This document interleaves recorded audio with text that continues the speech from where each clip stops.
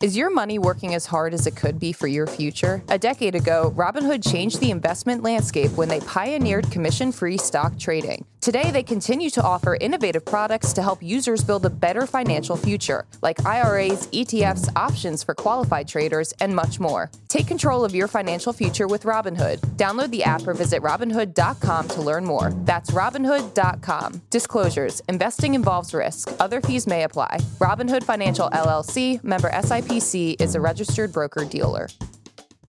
Good morning, Brew Daily Show. I'm Neil Fryman. And I'm Toby Howell. On today's pod, we will head to the Iowa State Fair for fried food on a stick, presidential candidates wrapping M&M, and a grocery bagging competition.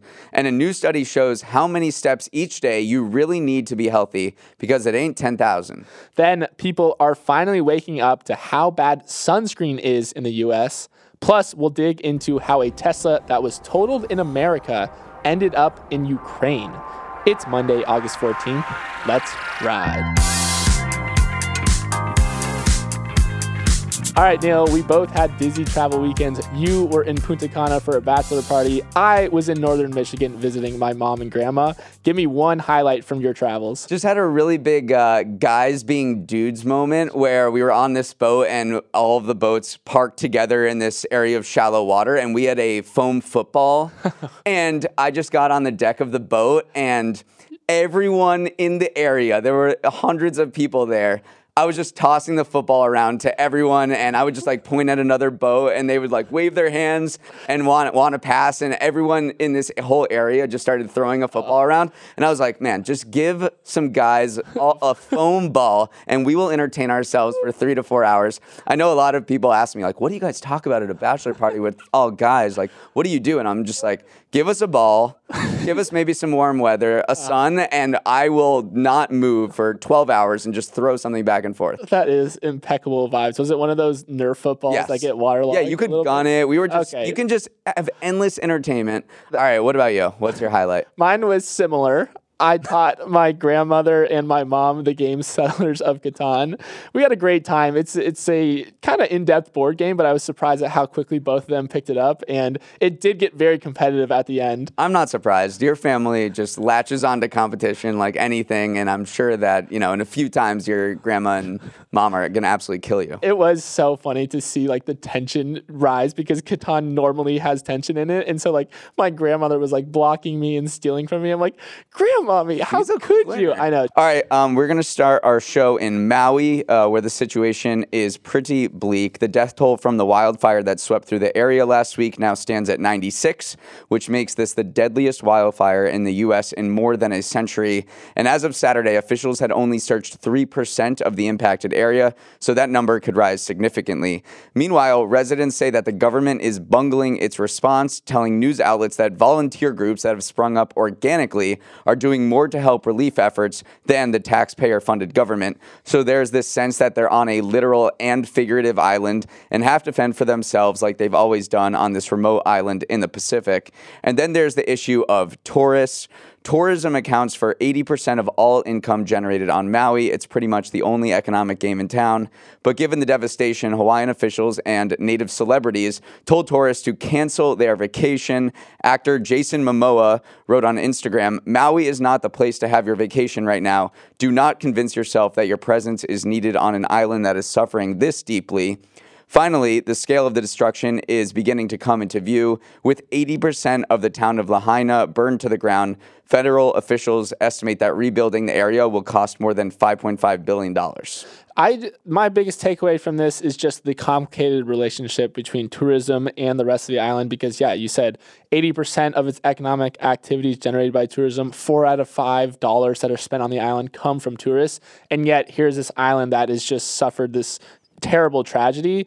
So when is the right time to, or is there a right time to like welcome tourism back? So I just think it's a really tough scene to people were seeing tourists swimming in like the same waters they were jumping into just a few days earlier to escape the wildfire. So it's really a tough situation, but I think tourism right now is like the furthest thing from people's minds. Plus, hotels are really important in disaster recovery, I was reading, because they have this built-in infrastructure with lots of housing, and they have backup generators that have power when a lot of the other parts of the area do not. So when you go and look at various disasters in history, hotels play like a huge factor in helping relief efforts. And people like Momoa, and we should also say Hawaiian officials also said tourists do not come. It wasn't just actors and celebrities. They can play a critical effort, and you don't want outsiders kind of taking up necessary resources that can be used in relief efforts. Another thing that locals are really nervous about too is outside real estate developers coming in and seeing this as an opportunity to buy up land essentially on the island, which is, I mean, it's a very horrible thing to think about, like capitalizing on a tragedy like this. But the median home price on Maui is $1.2 million. If a bunch of developers come in and start building condos in the wake of where single family homes used to be, that home price will likely go up even further. So again, it's this really dangerous and critical time for just the survival of Maui as a lot of people once knew it. And those stories are just like really, really dark when you hear of real estate developers calling people, inquiring about their properties that burned down. So that's another storyline to add on to this tragedy. And then what happened? They're still trying to figure out how this fire started, and there's this utility that's coming under scrutiny, Hawaiian Electric. They've already been sued in a class action lawsuit on Saturday for not de-energizing their power grid when they knew that windy weather would come. That basically just means preemptively shutting off power. So they're being investigated for not taking the preemptive steps to know that this is gonna, we're gonna have some really windy weather. We have all these power lines above ground, and something that California utilities have done after their own wildfires in 2017 and 2018 as a preemptive measure, and Hawaiian Electric didn't really have those protocols. It was so interesting though, because Hawaii's plumbing and sewage system runs on electric power. And so turning it off was a good preventative measure. But then once the fire started, like the fire department needed access to better water pressure from the fire hydrants. And that was compromised because then they started shutting down some of the utilities. So it was this really interesting, yes, they should have shut it down before the fire started. But then once the fire started, they almost needed the electrical power back. So just kind of a cascading effect of a series of errors, and something that they're definitely going to improve going forwards. And then finally, there's this issue of this siren system. So Hawaii, I did not know this, has the biggest outdoor integrated siren system in the world because they face a lot of natural disasters, specifically tsunamis. So there's this siren system that goes off once a month. Everyone across the state knows about this siren system, and it was silent ahead of this fire. So residents and the congresswoman there are like, this siren did not work as planned, and they're just saying it's because this fire was so quick to spread and there was just no possible warning. But it was, you have residents that are asking a lot of questions about the government response, and also they're asking questions about why weren't we warned? They got a text alert on their phone, but it was too late and not enough. Yeah. They needed this outdoor siren system that was supposed to function, and it didn't. It was just so fast. You definitely hit on that. All right, Neil, let's move on to our next story, where the U.S.'s poor sunscreen game is finally getting some public attention. So over the last few days, AOC posted a video roasting U.S. sunscreen and U.S. regulators, saying how far behind the rest of the world we are when it comes to sunscreen innovation. Part of the problem is that the U.S. treats sunscreen as an over-the-counter drug that falls under FDA regulation because it makes a drug claim, that claim being that it can prevent sunburn. And the FDA has been dragging its feet big time. The last time it approved a new active ingredient for use in sunscreen was more than 2 decades ago. So now it's come to the point where the rest of the world, specifically Korea, is lapping us when it comes to making high-quality sunscreen. So Neil, how do we turn this sunscreen ship around? Well, the big problem here is you're probably like, all right, sunscreen, so it's a little oily, we only have 8 active ingredients approved. What's the big deal? The big deal is that if sunscreen sucks to put on, then you're not going to put it on, and you're going to maybe increase your chance of getting skin cancer, which is the #1 cancer in the country. So it's not just a question of like, oh, well, our sunscreen sucks. Like, oh, also like our food sucks compared to them. It doesn't matter. Like, it's a much bigger deal than just saying your sunscreen is bad, because if it's not good, then you're not going to apply it, and that is a huge public health risk. So yeah, what does make a good sunscreen? And a lot of it comes down to how it feels on the skin, because you're right. A lot of US sunscreens are super oily. They leave that kind of white streak on your face. But Korean sunscreens are much more lightweight. They have more of an invisible cast, and they also are just better at blocking the sun. They have a more expansive range of filters that allow a broader range of formulas and whatnot in order to protect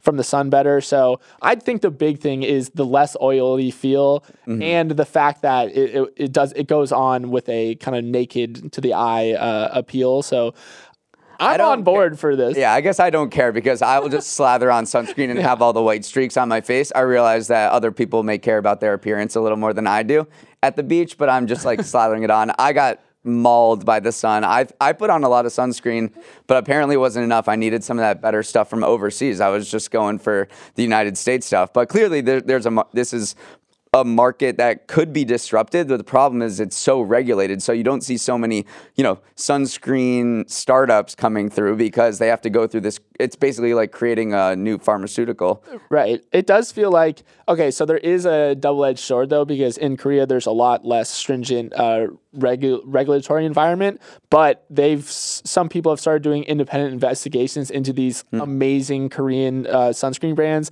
and one popular brand had an SPF of 19 based on 2 independent lab studies, when they've been advertising that they have an SPF of 50 plus. So there is some argument for saying this should be a relatively regulated industry, but we do want just better sunscreen that are still safer. Let's get into the sunscreen bit. Okay, well, also a bunch of our YouTube commenters have asked about your skincare routine. Does it include sunscreen? No, it just involves getting sunburned at elevation and then slowly turning it into a tan. That not recommended, not doctor recommended. All right, Neil, let's move on. I want you to imagine a scenario. You're driving your Tesla to the MBD studio at 4 a.m. and you accidentally crash. You come out unscathed, but the car is totaled. Then a year later, you get a notification that your car is suddenly online again in Ukraine. This is what happened to an executive editor at CNBC, Jay Yarrow. And just before the weekend, it's opened this discourse around what happens to car parts in the wake of a crash. Neil, apparently this is a huge industry, buying total cars that can't be driven anymore in the US and selling them usually overseas where the laws are less stringent. But often the data stored in the car's electronics isn't wiped, and technically the new owners can access it, like they did in the instance above where Yarrow's Spotify account was still being accessed. It's kind of crazy, but also a little scary, Neil. This guy was listening to Drake. I know. In Ukraine. I really want to know who this is. He's cruising in southern Ukraine, a war-torn area, like cranking Drake on a Tesla that was totaled, so it's clearly very banged up. Yarrow can see his Spotify account being used, so they do know that whoever has a car does have a penchant for Drake. Yeah, no, this kind of is raising a lot of privacy risks that a lot of experts have been warning for a while, where if your car is connected to the internet, which every single car is now, because we treat it as our phone, we log into our Spotify account, we log into our Google account for Google Maps or Apple CarPlay. I don't know what that is, but no. So you have these. You're basically using your computer, your phone, your car as a phone or a computer. And when you're done using that thing, you need to log out. Right. So you literally need to log out of your car. And this guy didn't have a chance. And then someone basically went into his car and is using all of his internet services. It's a huge privacy risk. Falls into the wrong hands. All of your data is compromised. Yeah, and it's not just a Tesla thing. Like, as you said, every single car is connected to the internet these days. But Tesla's response to this was a little ridiculous. They were not prepared. They were not prepared. They gave him a set of instructions that involved him obtaining the new car user's information and putting that into his old Tesla account in order to shut off the car. And he's like, how in the world am I supposed to get this person in Ukraine's information? Like, it's totally unfeasible. So a lot of privacy experts are saying there needs to be a remote wipe button, kind of similar to what Apple has for their Macs, their computers. You need to be able to slide a button, input your information, say, delete my internet history, basically, because you're right, it's a huge safety risk. People were saying, imagine if you found a celebrity's cars or something, like it could be used for blackmail or even worse, because you have like the information information, their destination history. So this is a real problem, and part of the problem with cars moving more towards computers than actual cars. The Ford GT sports car has more code in it than a Boeing 787. It's ridiculous. I mean, my brother just did a summer internship at Toyota as a CS major, and their computer science, their data engineering teams are huge, like bigger than maybe their real engineering team. So shout out Toyota, shout out Henry. All right, Neil, before we jump into our next story, we're going to take a quick break. All right, Neil, we're back with our Monday segment, Winners of the Weekend, where you and I choose someone or something that had an especially good Saturday and Sunday. Neil, you won the pre-show thumb wrestle, so you can go first. All right, my winners are couch potatoes. So we all kind of knew this 10,000 step rule was BS for a while. At least I was suspicious that 10,000 was the golden rule for the number of steps you needed per day to stay healthy. Turns out we've all been vindicated. A study published last week found that all you need is 4,000 steps a day to reduce your risk of premature death from any cause. Still, that is just the lower bound. Each extra 1,000 steps per day you take is associated with a 15% reduction in your overall risk of death. So the conclusion of the study is definitely get in as many steps as possible, but also 4,000 is sufficient as a baseline. I know that many people listen to this pod while on their morning walk, so I just want to say kudos to all of you. You're on your way to a long, healthy life, but hopefully not an infinite one.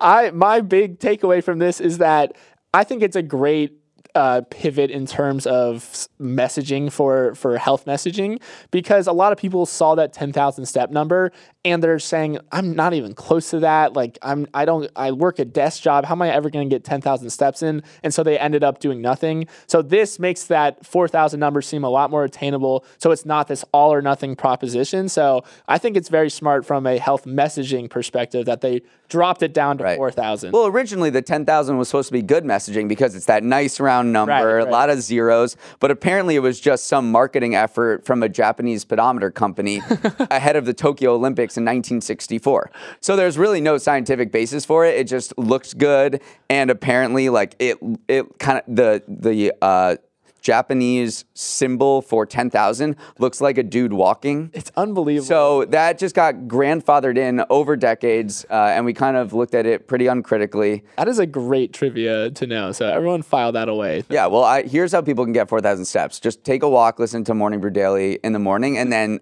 just listen to it again in the afternoon while taking another step. Perfect. And there you go. We've turned it into 4,000 is not a lot, right? We could do that. Yeah. I think. How many minutes of walking is that? I don't. Sorry to put you on the spot. I just assumed you knew. Like 45 minutes? I'm more of a running guy. I think it is 30 to 45 minutes if you walk at a decent pace. That's what the conductors of the study said. All right, Neil, let's move on to my winner of the weekend, who is all of us, because it looks like our long national nightmare of having to actually entertain the idea of Elon Musk and Mark Zuckerberg fighting each other in a cage match is over. Over the weekend, Zuck posted a thread on Threads saying that Elon has continually ducked any attempts to actually set up the much-hyped fight. I think we can all agree Elon isn't serious and it's time to move on, Zuck wrote. Neil, this is my winner because I think deep down we knew this fight was never happening, and now it looks like it's dead in the water. Yeah, I mean, my takeaways are that Elon gave more fuel to critics that he's a total BS artist because it never seemed like he was serious about this, and Zuck came out of this looking with a lot more credibility than Elon, at least in my mind. Yeah, although there was discourse around like, oh, Elon is totally determining the stakes of the match. Like, of course there is. There's always either side, yeah. I mean, any objective observer, like I think I'm pretty objective looking at this, and I'm like, clearly, you know, I trust Zuck way more than what Elon says based on a past history of comments as well. Right, but did you see the screenshot of the text between the two? That Walter Isaacson posted? Yeah, they were saying that there's a text, it was Zuck, Elon was trying to set up this backyard sparring match with Zuck, and Zuck said like, no, let's not do it. But one of the text messages were green, so that means someone in the two has an Android phone. Who do you think it is? Who or has do you an think Android both phone? do? I think, I mean, I think it's Zuck. I think Zuck has an Android. Yeah.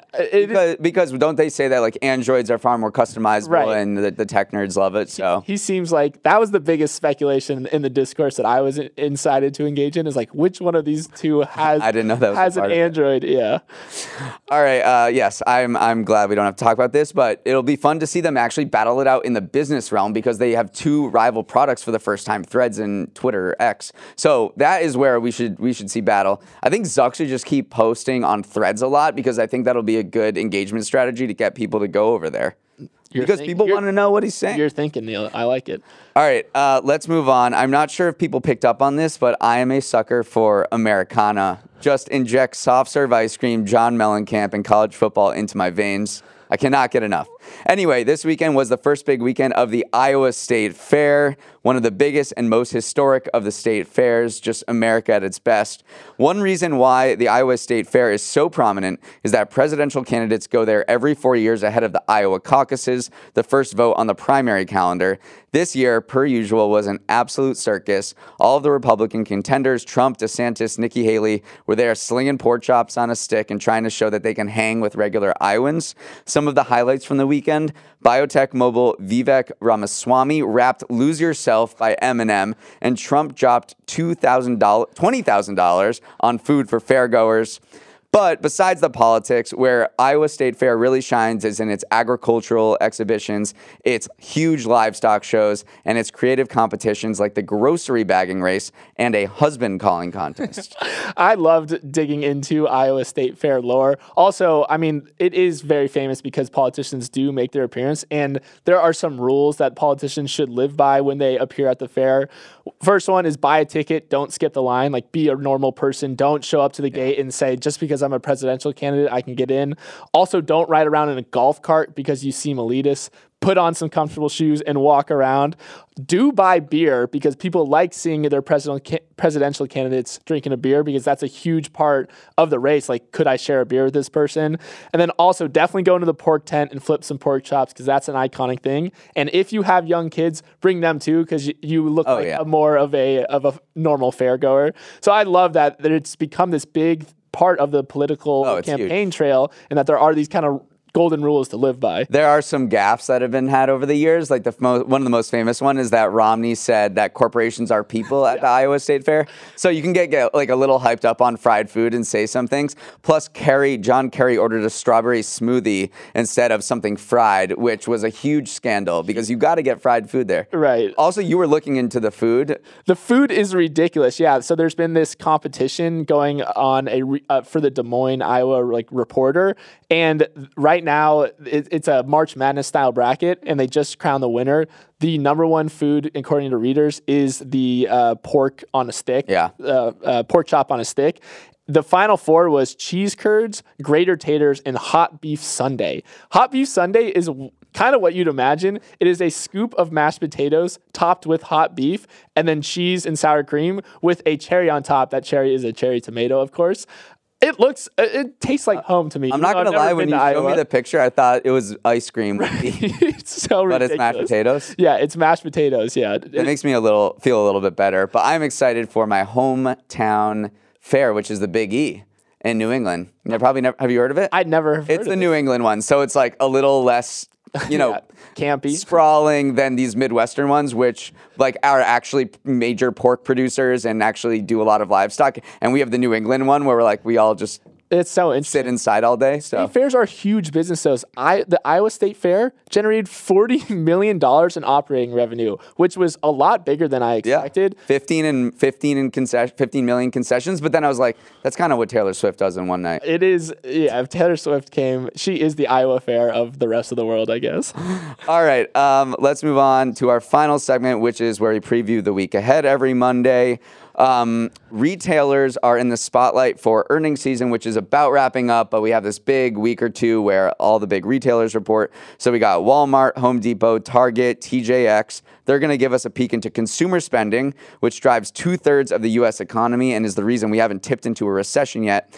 I guess I'm going to be looking for updates on back-to-school shopping trends and what these retailers think the impact of restarting student loan payments will have on their businesses. We know that Target specifically could take a hit since it is really popular among millennials who have a lot of student loans. Yeah, the millennials and Target are the handshake emoji together. But yeah, definitely interested because, yeah, this is kind of like the lifeblood of the economy, what's been propping it up over the last couple of years. We could also get another Trump indictment in Georgia, where prosecutors are expected to present their case accusing the former president of election interference to a grand jury. That's a sign that Trump could be indicted for a fourth time this week.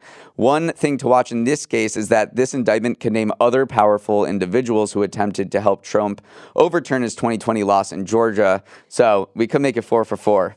He's literally collecting the infinity gauntlet of indictments at this point in different states. So, yeah, he just needs one more. He's looking for the soul stones. Could come. The Women's World Cup is wrapping up. So we have Spain versus Sweden tomorrow morning in one semifinal, and then England versus Australia on Wednesday. And the winners will square off in the final on Sunday. I'm so jealous of Australia right now because it's their home nation. They're hosting the World Cup and they're making this Cinderella run, and the vibes are just impeccable down under. There was this video of an Australian airline where every single in-flight TV was showing the penalty shootout, and when they scored, like, the entire plane erupted. That's awesome. It's just such good vibes, and I'm so sad America's out of it.